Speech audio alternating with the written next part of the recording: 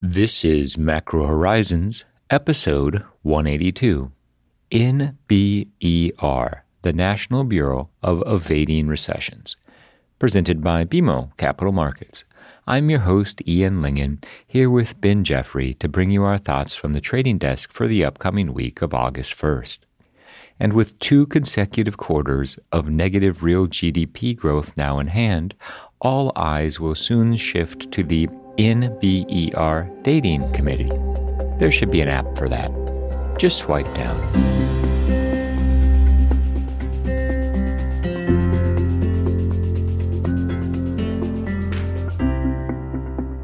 Each week, we offer an updated view on the U.S. rates market and a bad joke or two. But more importantly, the show is centered on responding directly to questions submitted by listeners and clients. We also end each show with our musings on the week ahead. Please feel free to reach out on Bloomberg or email me at ian.lyngen@bmo.com with questions for future episodes. We value your input and hope to keep the show as interactive as possible. So that being said, let's get started. In the week just past, the Treasury market received a lot of new fundamental information from which to derive a sustainable trading direction. We saw the FOMC decision to increase policy rates by 75 basis points. This was largely in line with consensus. And despite some of the recent stronger than expected inflation prints, the Fed made it very clear that the market got ahead of itself in pricing in a 100 basis point hike, which ultimately wasn't delivered. We also heard from Powell at the press conference that the Fed is cognizant of the risk of a recession.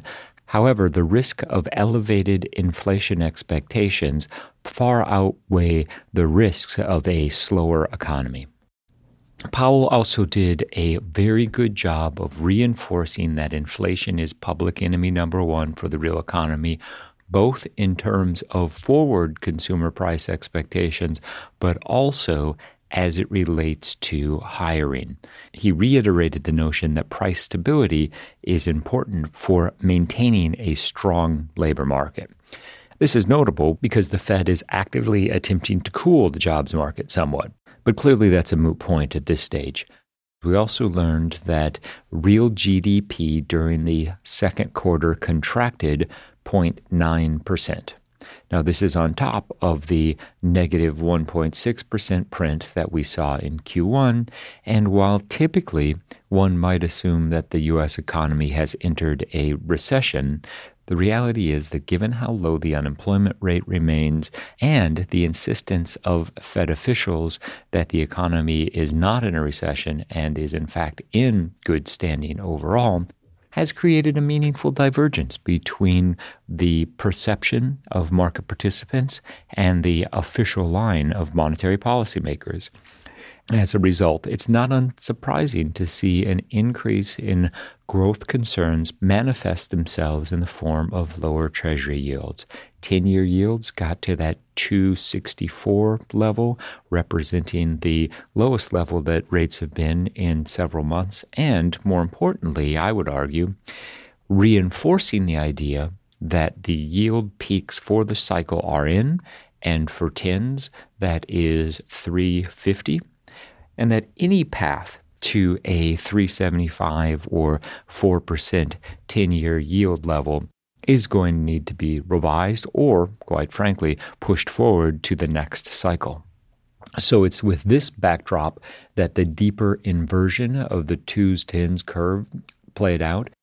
We did see that occur immediately in the wake of the Fed. But once investors saw the negative GDP print for the second quarter, we saw a round of bull re-steepening.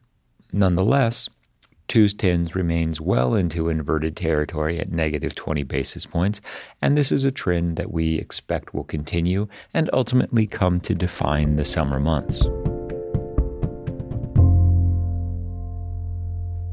So, Ian, we learned a lot this week. But most notably, the Fed raised rates by 75 basis points, but yet 10-year yields are falling through 270 and back to, dare I say it, within range of 250? Yeah, that 250 year-end target for 10-year yields does seem to be approaching a lot more quickly than we had originally anticipated. That said, historically, the summer months tend to be bullish for the Treasury market, so a move lower in yields from here continues to resonate.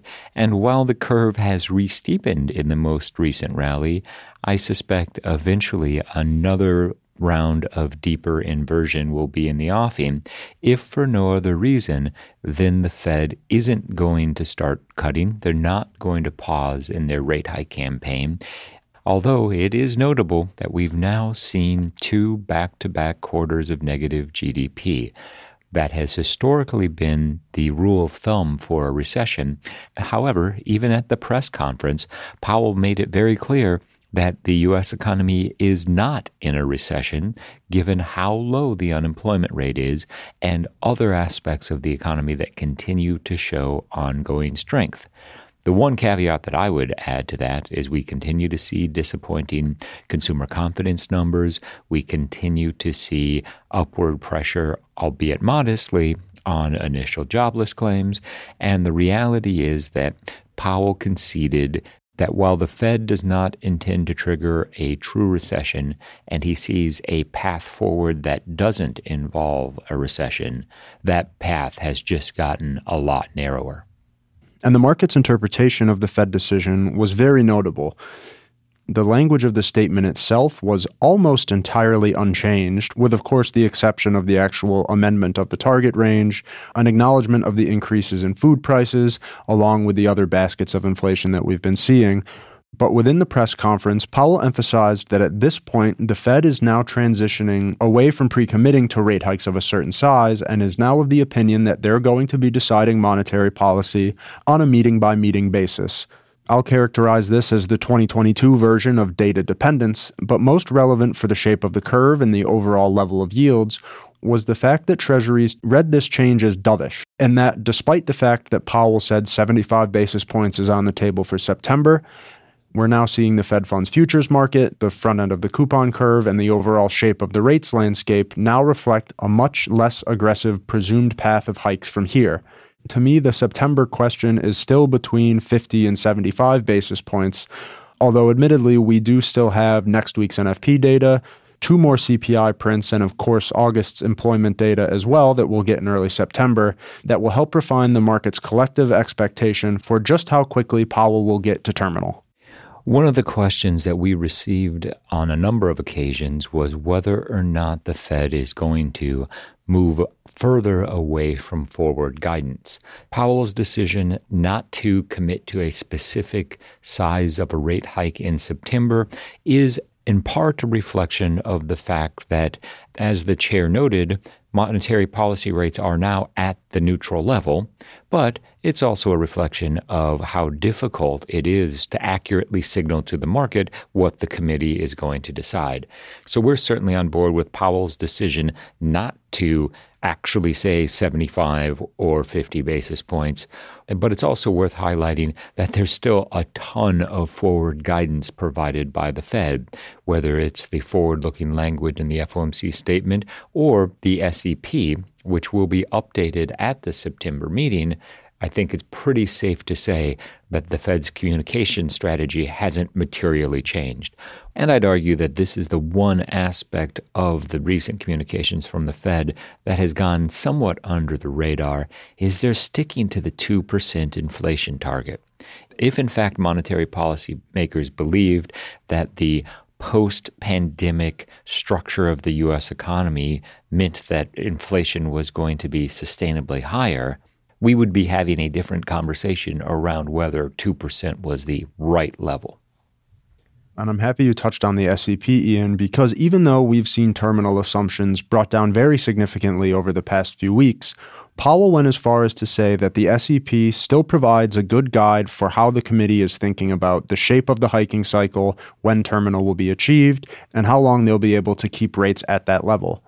According to the last dot plot, that does not include rate cuts in 2023, which means that as next year draws closer, we're either going to need to see a capitulation from the Fed and acknowledging that maybe some sort of fine-tuning adjustment is going to be required next year, or a commitment to terminal and keeping policy in restrictive territory. Admittedly, there's varying degrees of restrictive, but nonetheless above neutral, will mean that if the market is pricing in some probability of rate cuts, in the event those rate cuts are not realized, that's going to continue tightening financial conditions, which will, by design, help bring down inflation, but also come to the detriment of equity valuations and overall growth from a departure point when we've already seen the economy contract during the first half of 2022. There's a very unique dynamic playing out in financial markets at this moment, and it has to do with two distinct time frames. One is the time frame that the Fed is operating on, and the other is the time frame that market participants are more concerned with. At the moment, monetary policy makers are attempting to retain decades of hard-won inflation-fighting credibility. The Fed's commitment to the 2% inflation target and their credibility at achieving that came into question in 2021. Since November 2021, Powell has pivoted dramatically in favor of fighting inflation, and the Fed needs to follow through. And so while the market is content to say that the Fed will ultimately get to a lower terminal rate and begin rate cuts in 2023, the reality is the Fed is cognizant that to keep forward inflation expectations anchored, they're going to need to be more hawkish. Now, I anticipate that manifests itself in a terminal rate above 3.25 that's achieved by the end of the year. But instead of quickly reversing monetary policy, as the market is currently pricing, the Fed will continue to maintain terminal for longer during this cycle than the market currently anticipates and is pricing. One underlying motivation for that is that the Fed truly wants the balance sheet runoff to go as long as it can, and the Fed can't cut rates while the balance sheet is unwinding in the background. Certainly not if prior episodes are any guide. So this implies that once we get to 325, that's going to be static, even if we start to see the unemployment rate overshoot the Fed's expectations for this year and into 2023. The takeaway in terms of market pricing is that is going to be a deeper inversion and ultimately constructive for the 10 and 30-year sector of the Treasury market. On the issue of potentially cutting while also running down the balance sheet, Ian, I completely agree that from a monetary policy perspective, that's pulling on opposite ends of the same rope. But one potential way that we've heard offered that the Fed could actually bring rates down while still continuing balance sheet normalization would be if they explicitly communicated that the rate cuts we were seeing were not going all the way back to zero, and rather the downward policy adjustments were simply with the goal of getting Fed funds back to neutral or maybe slightly less restrictive territory. Obviously, this would be a big communications challenge for Powell and the rest of the committee, but as we think about the different levers that the Fed and other central banks are going to need to pull at the next point in the cycle, this is certainly something worth considering. There's little question that the Fed has a challenge ahead of them over the course of the next several quarters as the economy continues to readjust to the new post-pandemic realities, and inflation presumably starts to come back in line with the historic norms. Another unique aspect of this cycle is how focused the Fed has been domestically. Recall that prior to the pandemic, the Fed had been content to be the de facto central bank to the world. But given the significance of inflation during the 2021 and 2022 period, the Fed has returned to being super focused on the U.S. and even within that, super focused on inflation. Fast forward to the end of this year, and it isn't unreasonable to anticipate that once inflation begins to moderate, overall global financial conditions become more relevant, and all argued that to a large extent, that's the reason we're seeing 10-year yields closer to 250 than to 3% at the moment, because overseas investors have been conspicuously absent in treasuries. But as the economic outlook continues to dim, with both the Fed and now the ECB being more aggressive, at the end of the day, sideline buyers are going to re-enter the treasury market and further cap the extent to which we can envision 10 and 30-year yields backing up. And while supply has admittedly taken a backseat in the current macro environment, recessions and Fed uncertainty are always going to overwhelm Treasury auctions in terms of dictating the price action. We do get August's refunding announcement on Wednesday, where we're expecting Yellen is going to continue with the process of reducing coupon auction sizes in favor of more aggressively leaning on the bill market, both to bring bills as a share of debt outstanding higher, but also to capitalize on the massive amount of demand that continues to exist in the front end of the curve. We're expecting that 2s, 3s, 5s, and 7s are all going to continue to be cut at the pace of $1 billion a month in the next quarter, with 10s and 30s also being dropped by $1 billion for the quarter at refundings and reopenings respectively versus the last refunding cycle. Given the relative performance of 20s that we've seen since they were reintroduced in May 2020, we have heard some questions on the Treasury Department's commitment to the 20-year program and whether or not one should expect a more structural change to the shape of 20-year issuance at the August refunding announcement.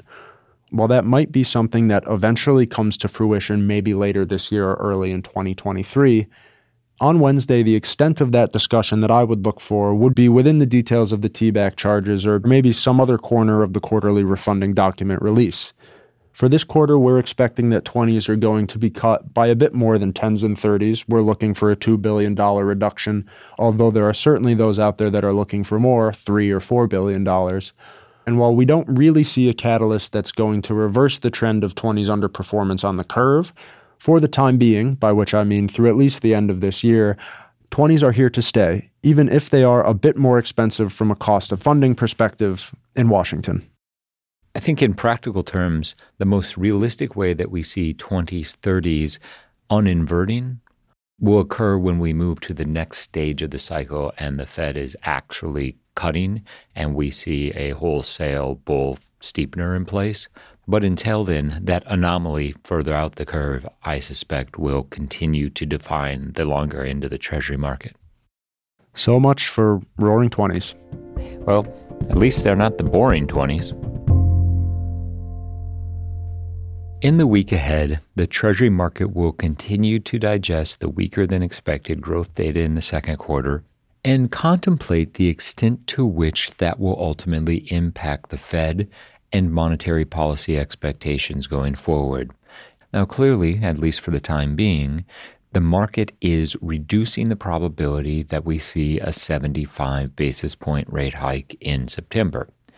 That said, we don't think that it should be off the table, at least not yet. We have 2 employment reports as well as 2 updates on headline and core inflation that will meaningfully influence monetary policymakers and could ultimately result in another 75 basis point rate hike. What will be the most compelling near-term input for the Treasury market in the week ahead will be Friday's non-farm payrolls print. The market is looking for July payrolls to have increased by 250,000. In addition, investors see the unemployment rate unchanged at 3.6% and average hourly earnings increasing 0.3%. Keep in mind, however, an average hourly increase of that magnitude, when translated back into real terms, will continue to be negative. The year-over-year real average hourly earning numbers are deeply into negative territory, and that's part of what the Fed is attempting to address in its wholesale hawkishness, i.e., real purchasing power remains under pressure, especially for the bottom quartile of consumers. And it's that divergence that we anticipate will ultimately lead the Fed to be more hawkish despite what occurs in risk assets, equities, and even to some extent the housing market. We have started to see housing data routinely disappoint, but that's primarily on the volume side. What we haven't seen is any material decline in prices. perhaps a slowing, which was only to be expected given the amount of tightening that has occurred and the run-up in mortgage rates. The week ahead also contains the refunding announcement. The details of what we're looking for include $42 billion in 3 years, $35 billion in 10 years, and $21 billion in 30s. Now, those actual auctions don't occur until the following week, so supply won't be a major consideration for the Treasury market. Instead, we'll be focused on any insight from monetary policymakers. As it currently stands, we have Evans and Bullard scheduled to speak on Tuesday, as well as Mester on Thursday. We anticipate that the incoming Fed speak will de-emphasize the negative Q2 GDP print and any recessionary implications, and instead stress the ongoing strength of the labor market and the fact that the Fed's endeavors to cool the labor market will ultimately contribute to the sustainability of an overall strong labor market. Somewhat counterintuitive, to be sure, but long-term price stability is good for hiring, and if the Fed can effectively contain forward inflation expectations, then the ultimate outcome should then be a net positive for the jobs market in the medium term. Our concern embedded in that assumption is the fact that the Fed can tweak the unemployment rate higher without overshooting. Again, very difficult to engineer a soft landing, and if history is any guide, the Fed is more likely than not to overshoot and trigger a meaningful recession sometime within the next 18 or 24 months. We've reached the point in this week's episode where we'd like to offer our sincere thanks and condolences to anyone who has managed to make it this far. And as the heat wave extends, Treasury yields melt down, and energy costs begin to bite, we're reminded of two time-tested adages. Stops are for buses, and the road to fun employment is paved with positive carry.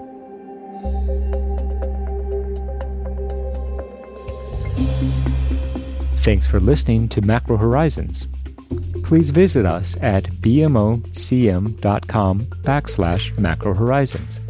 As we aspire to keep our strategy effort as interactive as possible, we'd love to hear what you thought of today's episode. So please email me directly with any feedback at ian.lingen@bmo.com. You can listen to this show and subscribe on Apple Podcasts or your favorite podcast provider. This show and resources are supported by our team here at BMO, including the FIC Macro Strategy Group and BMO's marketing team. This show has been produced and edited by Puddle Creative. The views expressed here are those of the participants and not those of BMO Capital Markets, its affiliates, or subsidiaries. This podcast has been prepared with the assistance of employees of Bank of Montreal, BMO Nesbitt Burns Incorporated, and BMO Capital Markets Corporation, together, BMO, who are involved in fixed income and foreign exchange sales and marketing efforts. Accordingly, it should be considered to be a product of the fixed income and foreign exchange businesses generally, and not a research report that reflects the views of disinterested research analysts. Notwithstanding the foregoing, this podcast should not be construed as an offer or the solicitation of an offer to sell or to buy or subscribe for any particular product or services, including, without limitation, any commodities, securities, or other financial instruments. We are not soliciting any specific action based on this podcast. It is for the general information of our clients. It does not constitute a recommendation or a suggestion that any investment or strategy referenced herein may be suitable for you. It does not take into account the particular investment objectives, financial conditions, or needs of individual clients. Nothing in this podcast constitutes investment, legal, accounting, or tax advice, or a representation that any investment or strategy is suitable or appropriate to your unique circumstances, or otherwise constitutes an opinion or a recommendation to you. BMO is not providing advice regarding the value or advisability of trading in commodity interests, including futures contracts and commodity options, or any other activity which would cause BMO or any of its affiliates to be considered a commodity trading advisor under the U.S. Commodity Exchange Act. BMO is not undertaking to act as a swap advisor to you or in your best interests in you. To the extent applicable, will rely solely on advice from your qualified independent representative in making hedging or trading decisions. This podcast is not to be relied upon in substitution for the exercise of independent judgment. You should conduct your own independent analysis of the matters referred to herein, together with your qualified independent representative, if applicable. BMO assumes no responsibility for verification of the information in this podcast. No representation or warranty is made as to the accuracy or completeness of such information, and BMO accepts no liability whatsoever for any loss arising from any use of or reliance on this podcast. BMO assumes no obligation to correct or update this podcast. This podcast does not contain all information that may be required to evaluate any transaction or matter, and information may be available to BMO and/or its affiliates that is not reflected herein. BMO and its affiliates may have positions, long or short, and affect transactions or make markets in securities mentioned herein, or provide advice or loans to, or participate in the underwriting or restructuring of the obligations of, issuers and companies mentioned herein. Moreover, BMO's trading desks may have acted on the basis of the information in this podcast. For further information, please go to bmocm.com/macrohorizons/legal.